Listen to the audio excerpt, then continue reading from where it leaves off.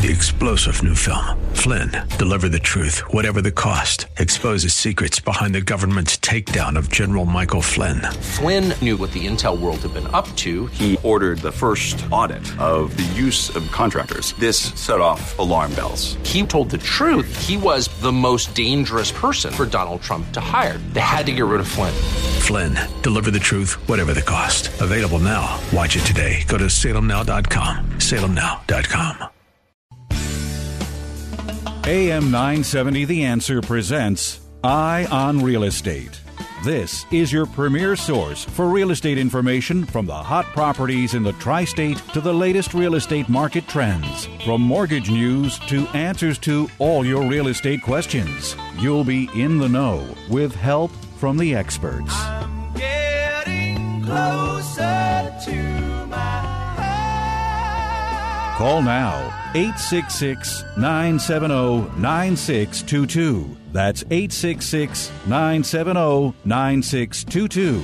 Now, here's your host for Eye on Real Estate, Douglas Elliman's CEO, Dottie Herman.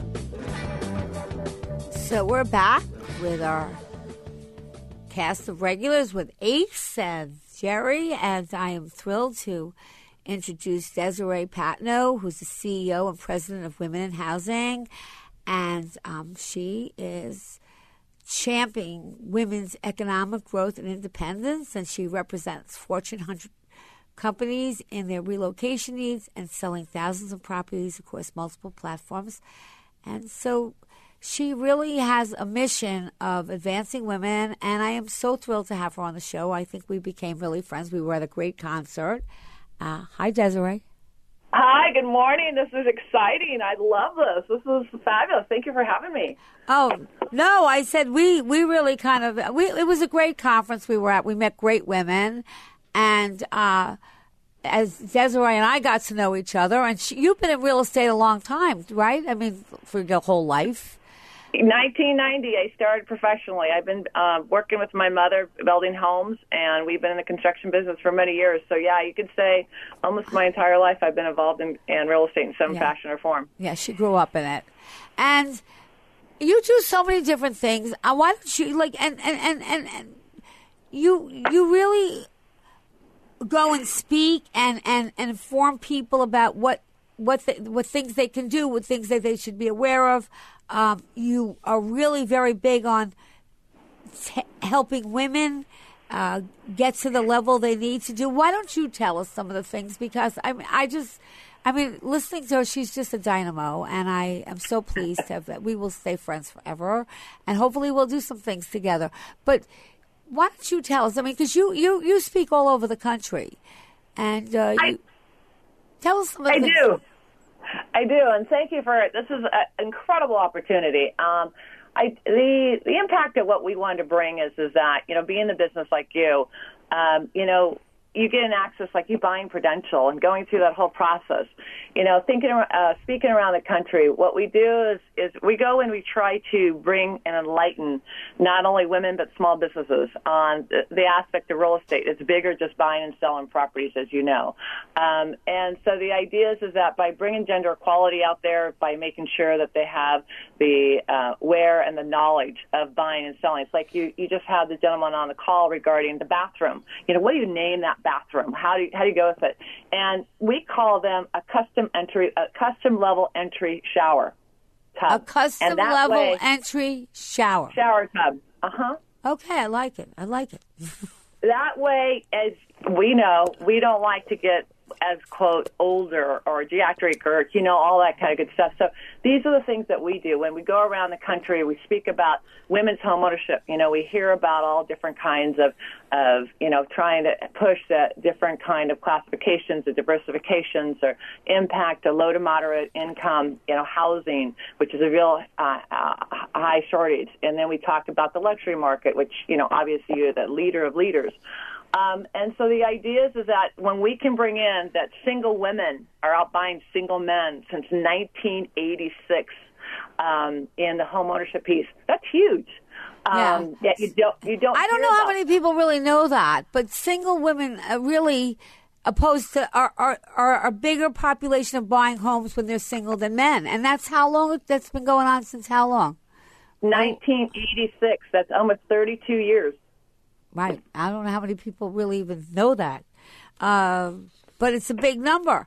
So why do you think that? Why do you think more single? Why do you think more? And again, there's no scientific answer. Just curious. Why do you think more single women buy homes than single men?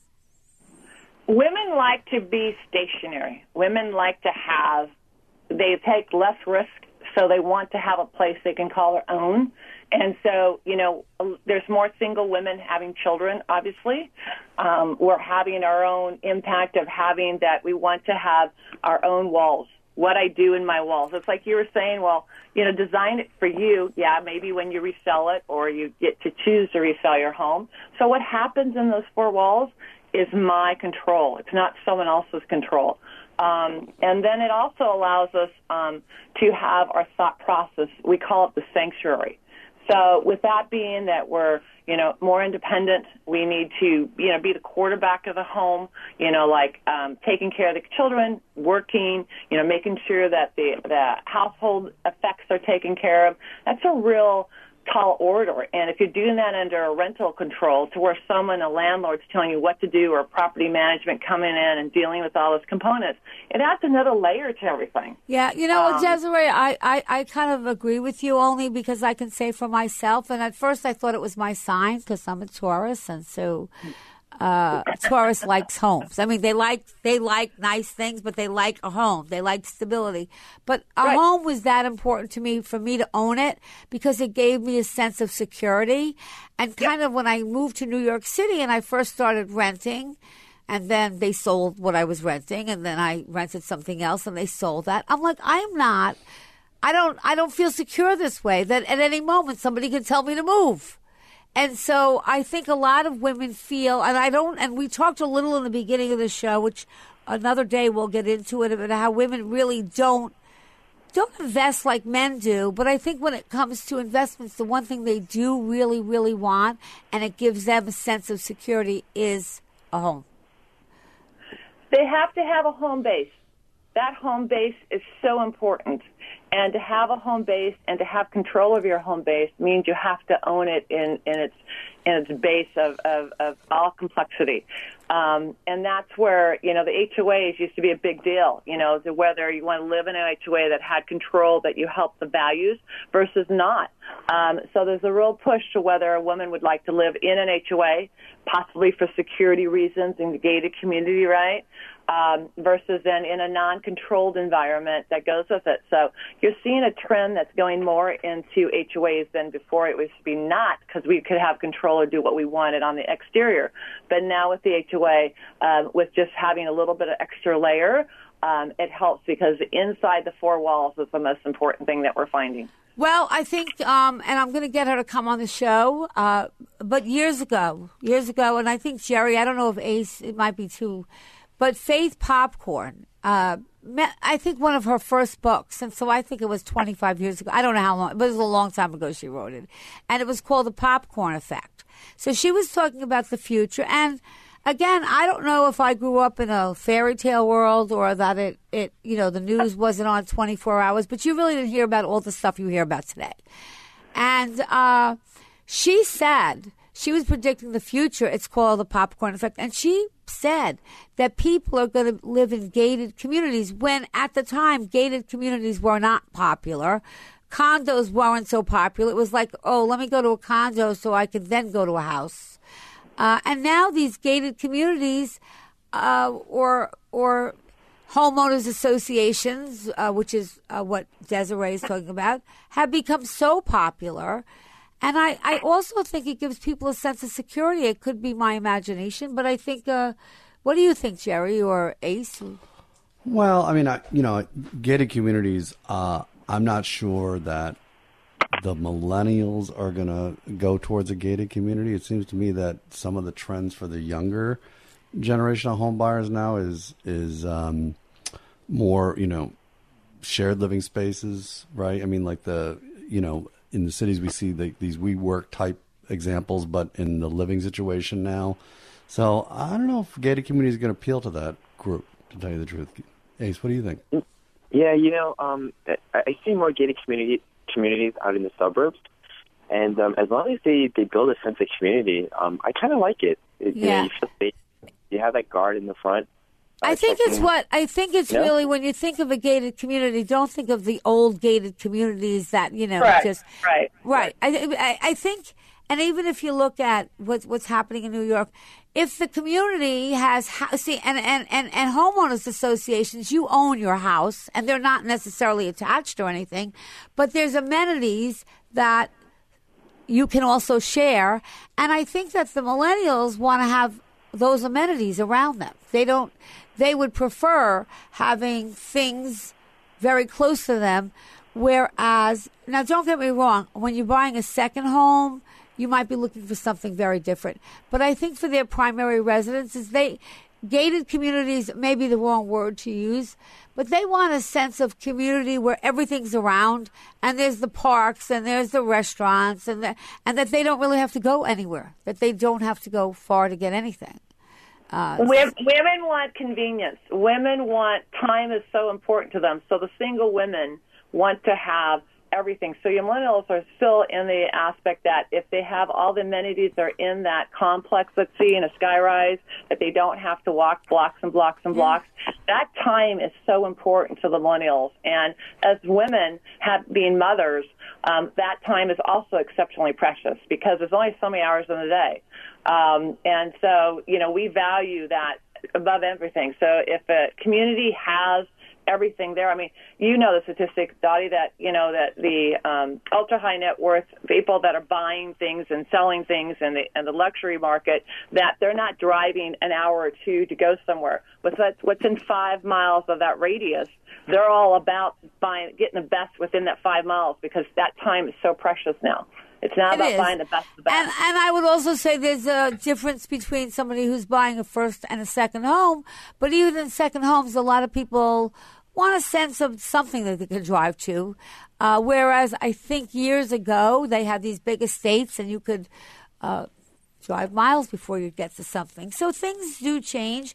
Now, you made a point of telling me when we had dinner that 2018, we're celebrating 30 years since men don't have to co-sign a business loan. And I never really even realized that.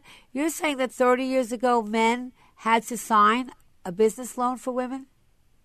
Yes, absolutely. HR 5050 is a bill that came out that the act was for that if you were to start a business in the United States, a male had to co-sign the business loan. So a man, no matter who it was, had to be physically on the loan. So now that's what the NWBC, which is the National Women's Business Council, was formed in 1988. It's the advisor to the President, Congress, and SBA. And that was formed because to help guide to make sure that we don't have that problem anymore. So we're celebrating 30 years that we no longer have to get a co-signer to get a business loan. That sounds archaic. So I wasn't even aware. That sounds so archaic but let me ask you, because sure. I know you're going to come on a bunch of times because I want you, there's so much you can talk about. But you also go around and you make people aware of how they can get government. Like, in other words, for women or minorities, there's some programs. There are many programs out there that somebody can apply to help a small business or to start a small business. Oh, yes, absolutely. So talk about real estate. So when you're buying a home, there's a lot, as you know, that they're having businesses and homes that are being bought together. So the idea is a lot of people are building their own businesses and working from home. Brick and mortars is, going down as far as the impact of small businesses. So what happens is that we also go around, we sit on the national platform for the SBA. There's only 10, 11 organizations that do. And we go around and help businesses be sustainable. So especially for women, women buying homes, how do you make sure that women can still afford to buy a home and keeping their business sustainable? So we go around the nation teaching and explaining, and more importantly, how to get the resources to get government grants, to get access to capital. Like very incredible point to your listeners. Look at all the natural disasters that happened, right? There's been incredible natural disasters that happened this past year, and the idea is that you can actually get loans through the SBA, which is a Small Business Administration, but has nothing to do with the business side, and actually can give your renters $40,000, your homeowners $200,000 for no money application, no first payment for the first year. They waive all that, and and at 1.75% interest rate, that's free money. Well, you know about that, and I don't. Jerry, do you or Ace? No, absolutely not. So give us a way that somebody can get in touch with you, because really that I have no idea how that works, and it sounds almost too good to be true, but I know that you go around the country and talk about that. So if somebody wants to find out if they can qualify or how that works, how can they get in touch with you? Very easily. It's our website is N as in Nancy, A as in Apple, W for women, R for Robert, B for business.com. Or again, that's NAWRB.com, or you can call us at 1-800-337-3996. Again, that's 800-337-3996. And you're welcome to, or you can email us at info@NAWRB.com. So that's Okay, and we will post it, so we will also post that information. Well, Desiree, it was great having you on. I know you'll come back in a couple of weeks, and I really would like to kind of do a little homework on that, because I really think that's a wonderful program. I don't know much about it. I don't think any of us do. So I'd like to be a little bit more versed on it, because that would present a great opportunity for so many people. So I'd love you to talk about that when you come back on. I would absolutely love to. Thank you very much, because it's unlimited money. It's billions of dollars. Thank you, Desiree, and I'll speak to you during the week, I hope. Thank you. You too. Have a great day. Thank you. Thanks. You too. Yeah. When I went to this women's thing, and these women were incredible, I found out about so many things. I mean, I think I have a lot of knowledge of certain things, but so many other things, and I don't know of this program, but I'm going to do some homework on it, and hopefully when she comes on again, she'll be able to really talk about it, because that sounds like incredible. Yeah, it really is. And, you say it all the time, knowledge is power. I mean, who even knew about some of these programs? No. I mean, and that's what she does. She goes around all over the country and talks about these programs, and I was amazed. So, you could, and that's kind of why another reason I always go to things. You'd be surprised what you can learn. And I think so many people live in a kind of box where they kind of are not open. And, I learn from there's always something you can learn, and there's always someone you can learn from. And I have to say that this was all women who were very successful. I mean, like, I felt they were mathematicians, they were scientists, they had all these businesses. And they were very willing to share, which I find most professionals who are successful, whether they're men or women, are always willing to share. So if you are someone starting out, you should find a mentor. And I think that it's easier than people really think. Just make sure you find a mentor that knows what they're talking about. I would always say to someone, before you ask someone about a mentor, do a little research and make sure that they are somebody that at least is accomplished, that they're not, they're not giving you advice and they've never done anything. But I think most successful people are always willing to give you advice and mentor, and I think that's so valuable. I've had so many mentors in my life, and that is why I try to mentor whenever somebody asks me if they need advice. And I just told somebody on the phone the other day who called me, I said, listen, it's not going to work like that. I think it's a bad plan. I think you have to rethink it, and hopefully you will. So we're glad. We're going to be coming right back.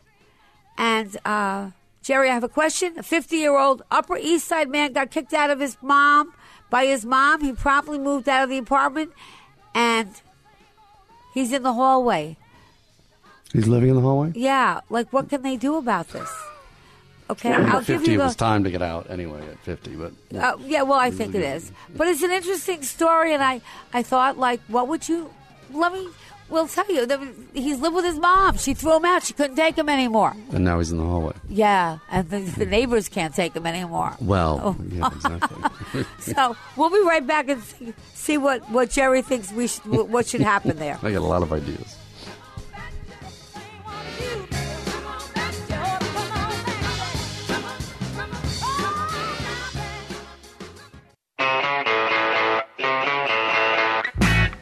It's Eye on Real Estate. Got a question? Call 866-970-9622. Here's Douglas Elliman's CEO, Dottie Herman. We're back, and I'm going to tell a little story that happens to be a true story, and then I think we're going to talk with Ace about how to save tens of thousands of dollars in mortgage payments, which really is... tens of thousands. But anyhow, Jerry, here's the situation, okay? Mm-hmm. A 50-year-old Upper East Side man got kicked out by his mom. He promptly... At 50. 50. He's been there too long, I would say. Time to go. Okay, yeah, it is. I don't blame her for throwing him out. Anyhow, he promptly moved out of their apartment and right into a cardboard box in the hallway. Oh, that's lovely. Okay? Now the landlord is suing him to get him out of the building. Having nowhere to go, the defendant began to sleep in a box in the hallway of the building. The landlord's suit says if not in the hallways, he was found in the stairways or on the roof. Okay, so we had multiple places he went in the building. Mm-hmm. His 71-year-old mother gave him the boot because she couldn't take living with him anymore after 3 years of squabbling so loud that all the neighbors complained about the racket. Mm-hmm. Making matters worse for the neighbors, she won't let him in to use the bathroom. Oh, dear. Yeah. Okay, so he urinates in the hallways and stairways. Sounds charming. This is true. The suit states, the cardboard shanty blocks the entire fourth-floor hallway, which is a mere 2.5 feet wall-to-wall. A photo provided by a neighbor shows it can be seen laying on its side with its flaps folded one over the other.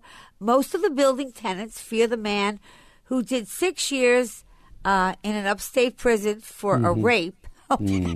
Oh, dear. So they fear him. So they're like, he somehow believes that he has the right to trespass, and they're a little bit afraid of him, which I would be too if I knew that background.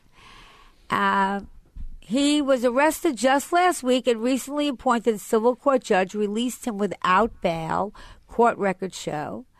And McPhail, who dropped by the building Thursday afternoon despite the court order barring him from being there, claimed he was living in the box only for like a month because he's disabled and cannot afford an apartment of his own. Well, look, the reality is that, we're not without sympathy to people that don't have a place to go, but that doesn't mean that you can just take up residence in hallways of people's apartment buildings. You can't.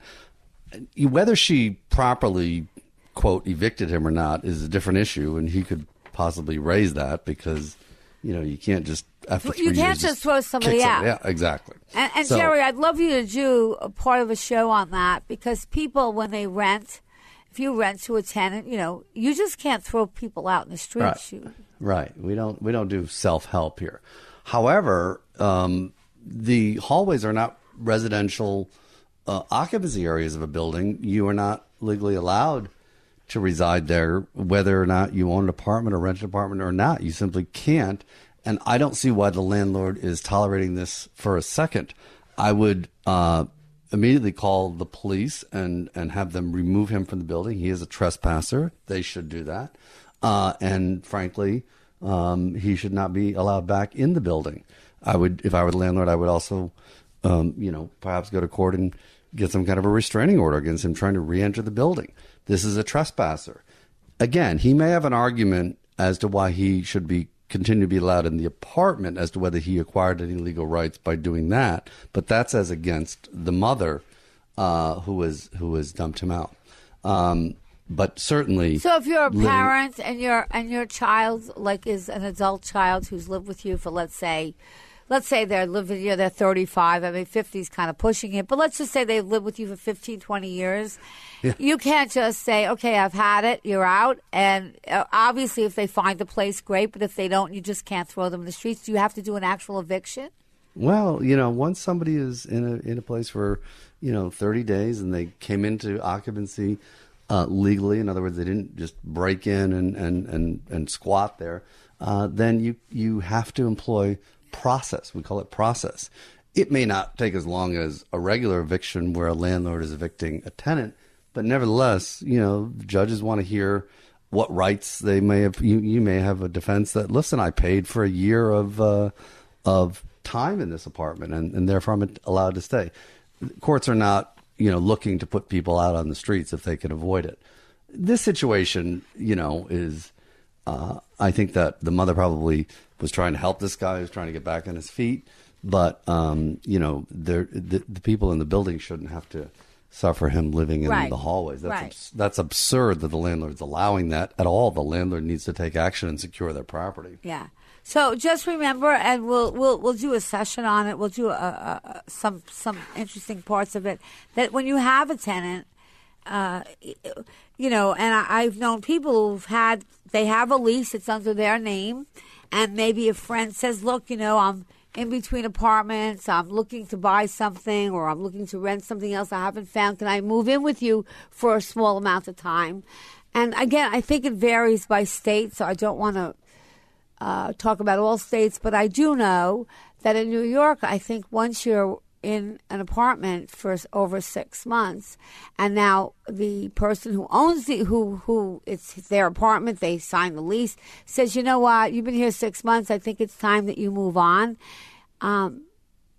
I think you have to legally get them evicted, and I'd like to spend some time on that next week, because I don't think people, when you're doing someone a favor, you have to also know that there's legal things that over a certain time, then you really just can't throw them out. As the Dowager Countess on Downton Abbey said, no guest should be permitted entrance until their date of departure is well established. I love that show, by the way. Don't let your guest in until you know their date of departure. Well, it's true. I mean, it's true. When are you leaving? So it's not an unlimited stay here. Yeah, no. So you really have to know that. You have to know that the law, and know that if you decide, they're on my nerves now and they've overextended their stay, and it's after a certain time, and I don't know, as I said, the laws in every single state, what amount of time that is, you just can't throw somebody out. You have to go through a legal eviction process, which could be timely. Timely and expensive, absolutely. Yeah. So I just want to share that. Ace, I want to ask you a question, because I know this, but I kind of read an article about it again, and I thought, well, people should really know this. But if you take a 30-year mortgage out, and you make bi-weekly payments on your mortgage, meaning that you pay that every 2 weeks. So even though you took a 30-year mortgage out, but you pay your mortgage every 2 weeks, you will cut your interest payments and shorten the term of your loan. And it says that you can save like so much money. Like they had an example. They said if your loan amount was $300,000 and your interest rate was 5%, and then your monthly payments were $1,610. So and then you paid that biweekly. So you paid $805.23 biweekly. That the end result, that by making biweekly payments, not only will pay off your home 4 years and 9 months earlier, but this person would have saved $51,534. You know what, Dottie? It's the best kept secret. I tell all of my clients all the time, and I hope you're doing it too, Dottie. I'm not. And I know to do it, and I'm not doing it. So I think I want you to repeat this next week also, because just in case somebody missed this. I knew of this, and I did it years ago on one of my houses, but I just, forgot. And then I read this article and said, oh, my God. So, Ace, tell everyone about what... Yeah, so, Dottie, just simple math, right? So if you take 52 weeks out of the year and you divide that by 2, it's 26 half payments, right? Now, 26 half payments equates to what full payments? 13 full payments. So there's 12 months in the year. By doing the biweekly program, you're actually paying an additional month's worth of principal just by doing biweekly, right off the bat. right? So do you have to, when you send the payments in, do you have to say anything, or you just send them in twice? So you just sign up for the biweekly program, and they just deduct it out of your account every 2 weeks. But what you're in essence doing is you're paying 13 full payments instead of 12 when you break it up to biweekly. Now, I guess the rule of thumb is when you take out a 30-year mortgage, usually in the beginning part of your term, you're paying 80% interest, right? 20% principal. By breaking up, to 2 biweekly payments, you're actually paying one payment towards the interest and one payment towards the principal. So you're actually paying principal 50% of the principal instead of paying 20%. So that's where you're paying, instead of only interest in the first years, you're paying some extra principal. Exactly. You're paying 50% of the payment on directly towards the principal. So you're breaking up the payments, and that's how you're actually saving about 4.9 years off of the mortgage. Usually it's actually 7 years, Dottie. If you pretty much do it for the whole 23 years, you'll save about 7 years off of your 30-year mortgage. So. Okay, so let me ask you another question. So let's say you're not sure if you're going to be able to, if you have to sign up for this program. Let's say, I guess you could pay for it. It's not really going to come out to more money then. It's not for everyone, right? Because if you're sort of just getting by paycheck to paycheck, and you like the fact that you're able to just pay your mortgage, the 15th of the month or the 10th of the month, here you'll have to have the funds in your account, by the 1st of the month, because they'll take out money on the 1st and then money on the 15th, right? So, if you have a little bit of extra cushion. All right, we're taking a quick break. I wish you'd just finish this up after the break, because this is really important to know. And maybe if you can't do that, maybe you can just throw some extra money towards your mortgage when you have it. Yeah. We'll be right back with some tips on really how you can save a lot of money on your mortgage payments.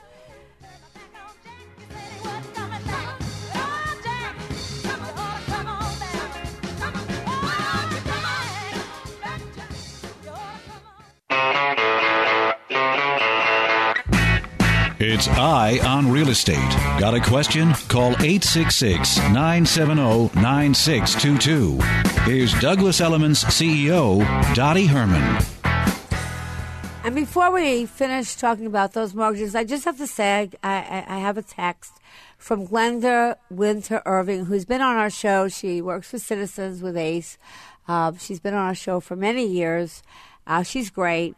And she is just saying, listening to your show while I wait to be called up for my citizenship test, I become a citizen today, assuming I pass the test. And you will pass. And please let us know, and congratulations.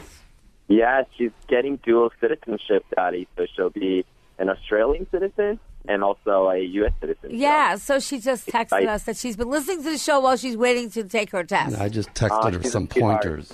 I think yes, I see your pointers. Yes, constitutional law questions. Did you want to say what that you... Well, just things like, dating porn stars does not disqualify you from becoming president. Things like that might if come up they in ask the that test. question. They might ask. You never know. Here we go. It is not in the Constitution. Well, okay, that would be like a current events question, maybe. Could be, yes. Have you been watching the news? I got to tell you, no matter which side of the political aisle you're on, who's not going to be watching 60 Minutes tomorrow night? I am just captivated by this. It's like real-life reality television. Yeah, well, I don't even want to go there. I just enough. She's going to be on. I know. What's her name? Stormy Weather? Stormy Daniels? Yeah, well. How's the weather in New York, guys? It's great. It's beautiful out here. It's beautiful. It's stunning. And listen, we can talk about all the stuff that's going on, which to me is a little bizarre. But I just want to finish up for those of you who are listening, because it's really important that if you cannot do a biweekly program and you really can't stick to it, like Ace said, so maybe you say, you know what? You might just every once in a while. That's what I did when I bought one of my first houses. I thought, whenever I have a little extra money, and it didn't matter how much extra it was, or what, it really didn't make a difference. I didn't have like a set number. I just paid it. I just put it towards my mortgage.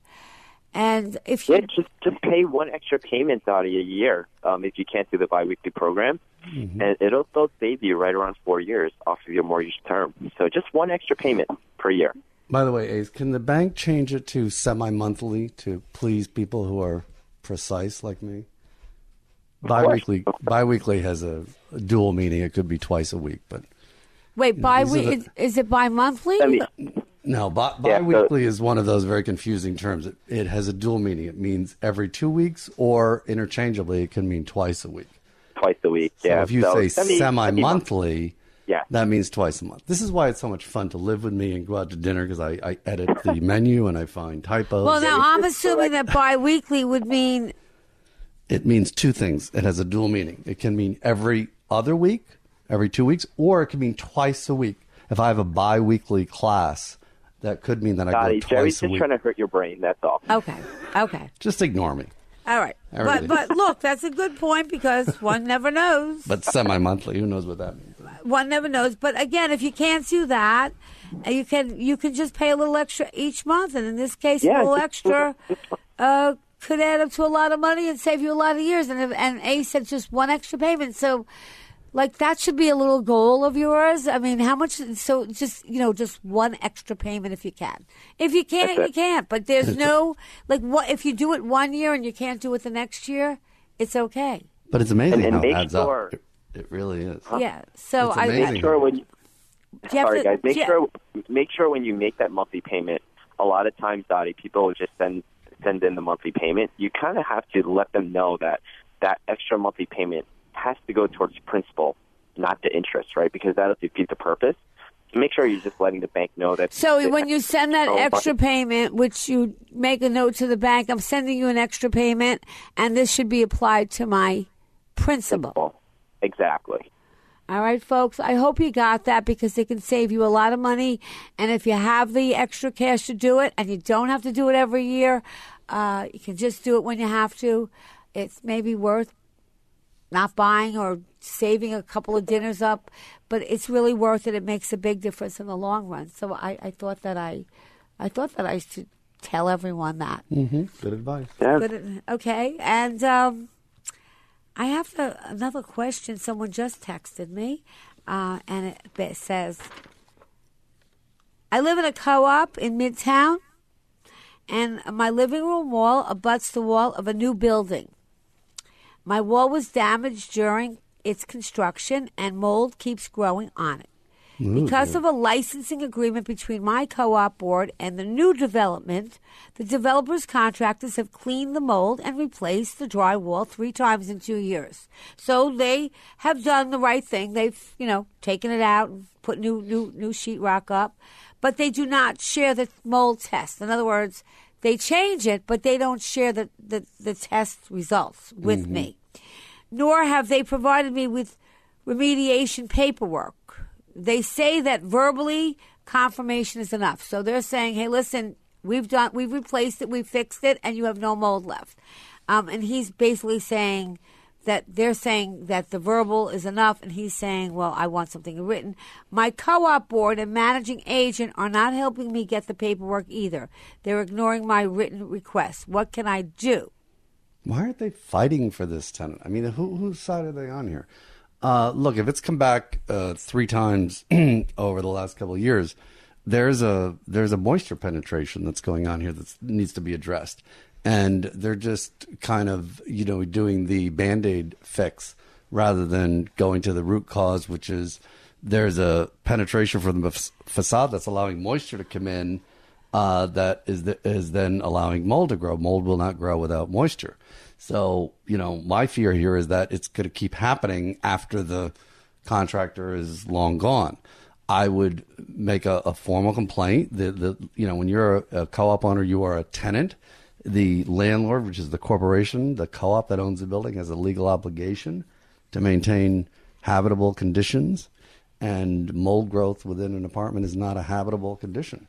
Well, they're saying they fixed it. Okay, so they're saying that we fixed it 3 times, and we've done it, and it's good, and our word is good, and we don't have to give it in writing. But let me say, look, if you can, and this is just advice, it doesn't mean you should take it. Obviously, if you can get them to put it in writing, so be it. But because that's really ideal. But if you can't and you really want to, if it's only one wall, because I had mold, but it cost me a lot. But I had more than one wall. If it's only one wall, you might just get somebody in yourself. And if they find that it's gone, fine. But if they find that it's still got mold, then they're going to have to fix it again. Yeah, the 3 times coming back is what's bothering me here. It seems like they're not addressing the underlying cause; they're just doing a Band-Aid fix. Right. So, but if you get it done yourself, because if you get it done yourself, then you'll know. And if you get a clean bill of health, great. And if you don't, you bring it back to them, and they're going to have to do it again. You can also buy in like Lowe's. They have these moisture detecting things, for lack of a better terminology, that you can put on the wall and it will detect if there's moisture penetrating. Home inspectors use these all the time on sheetrock to go across and see if there's any moisture behind it. I would do that if I were them, to at least see if moisture is coming back through the wall. You'll detect that before you detect the mold growth. Yeah. So I have another question, since I don't think we have time for a whole new topic. I have a lot of them, but I don't think we have time. Jerry, my condo board wants to limit the amount of rentals in the building to 2 apartments. When I bought my apartment, it was my intention to rent it out. Mm-hmm. Am I exempt from the new rule? So this is a hot topic right now in the law, because condominium boards, in my opinion, I've observed, and I think, Dottie, you might agree with me, that condominium boards are acting more and more like co-op boards in this city, and it is annoying a lot of unit owners. If you buy a condominium, one of the reasons you buy it is because you want the freedom to rent it as long as you comply with the board's rules, and usually you have to do a minimum rental of a year, and you have to give the board a right of first refusal, and et cetera. But this idea of limiting the number of rentals in the building and making that rule come into effect after someone has bought the apartment, in my opinion, significantly diminishes the value.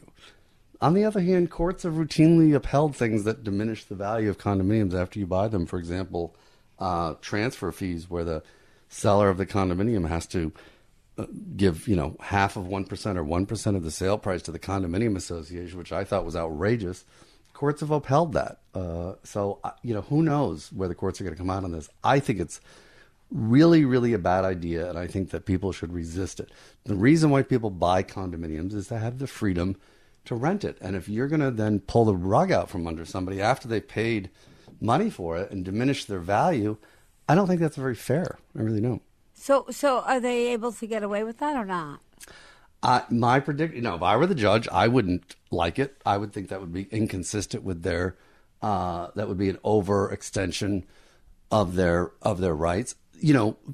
If somebody bought in a condominium for residential occupancy themselves, they know going in. When I bought a condominium, I knew going in that my neighbors had a right to rent it. It should be no surprise to me, because I read the declaration, that a unit owner can rent their apartment. Therefore, the argument that you don't want transients in the building, well, but you knew that going in. You see what I'm saying? That's why you have to read the rules. Yeah. And so I think he hopefully will win. And so I guess my answer, what is your answer? Because the show is going to end in 2 seconds. I would fight that. I would fight that. Because, you were in when they allowed it. So I don't know that they can just change it. And let us know how you make out. We'd love to hear from you. Listen, it's beautiful outside. If you're in the city, a lot of roads are closed because of the activity that's going on, but it's a wonderful day out. So enjoy it, and we'll be back next week.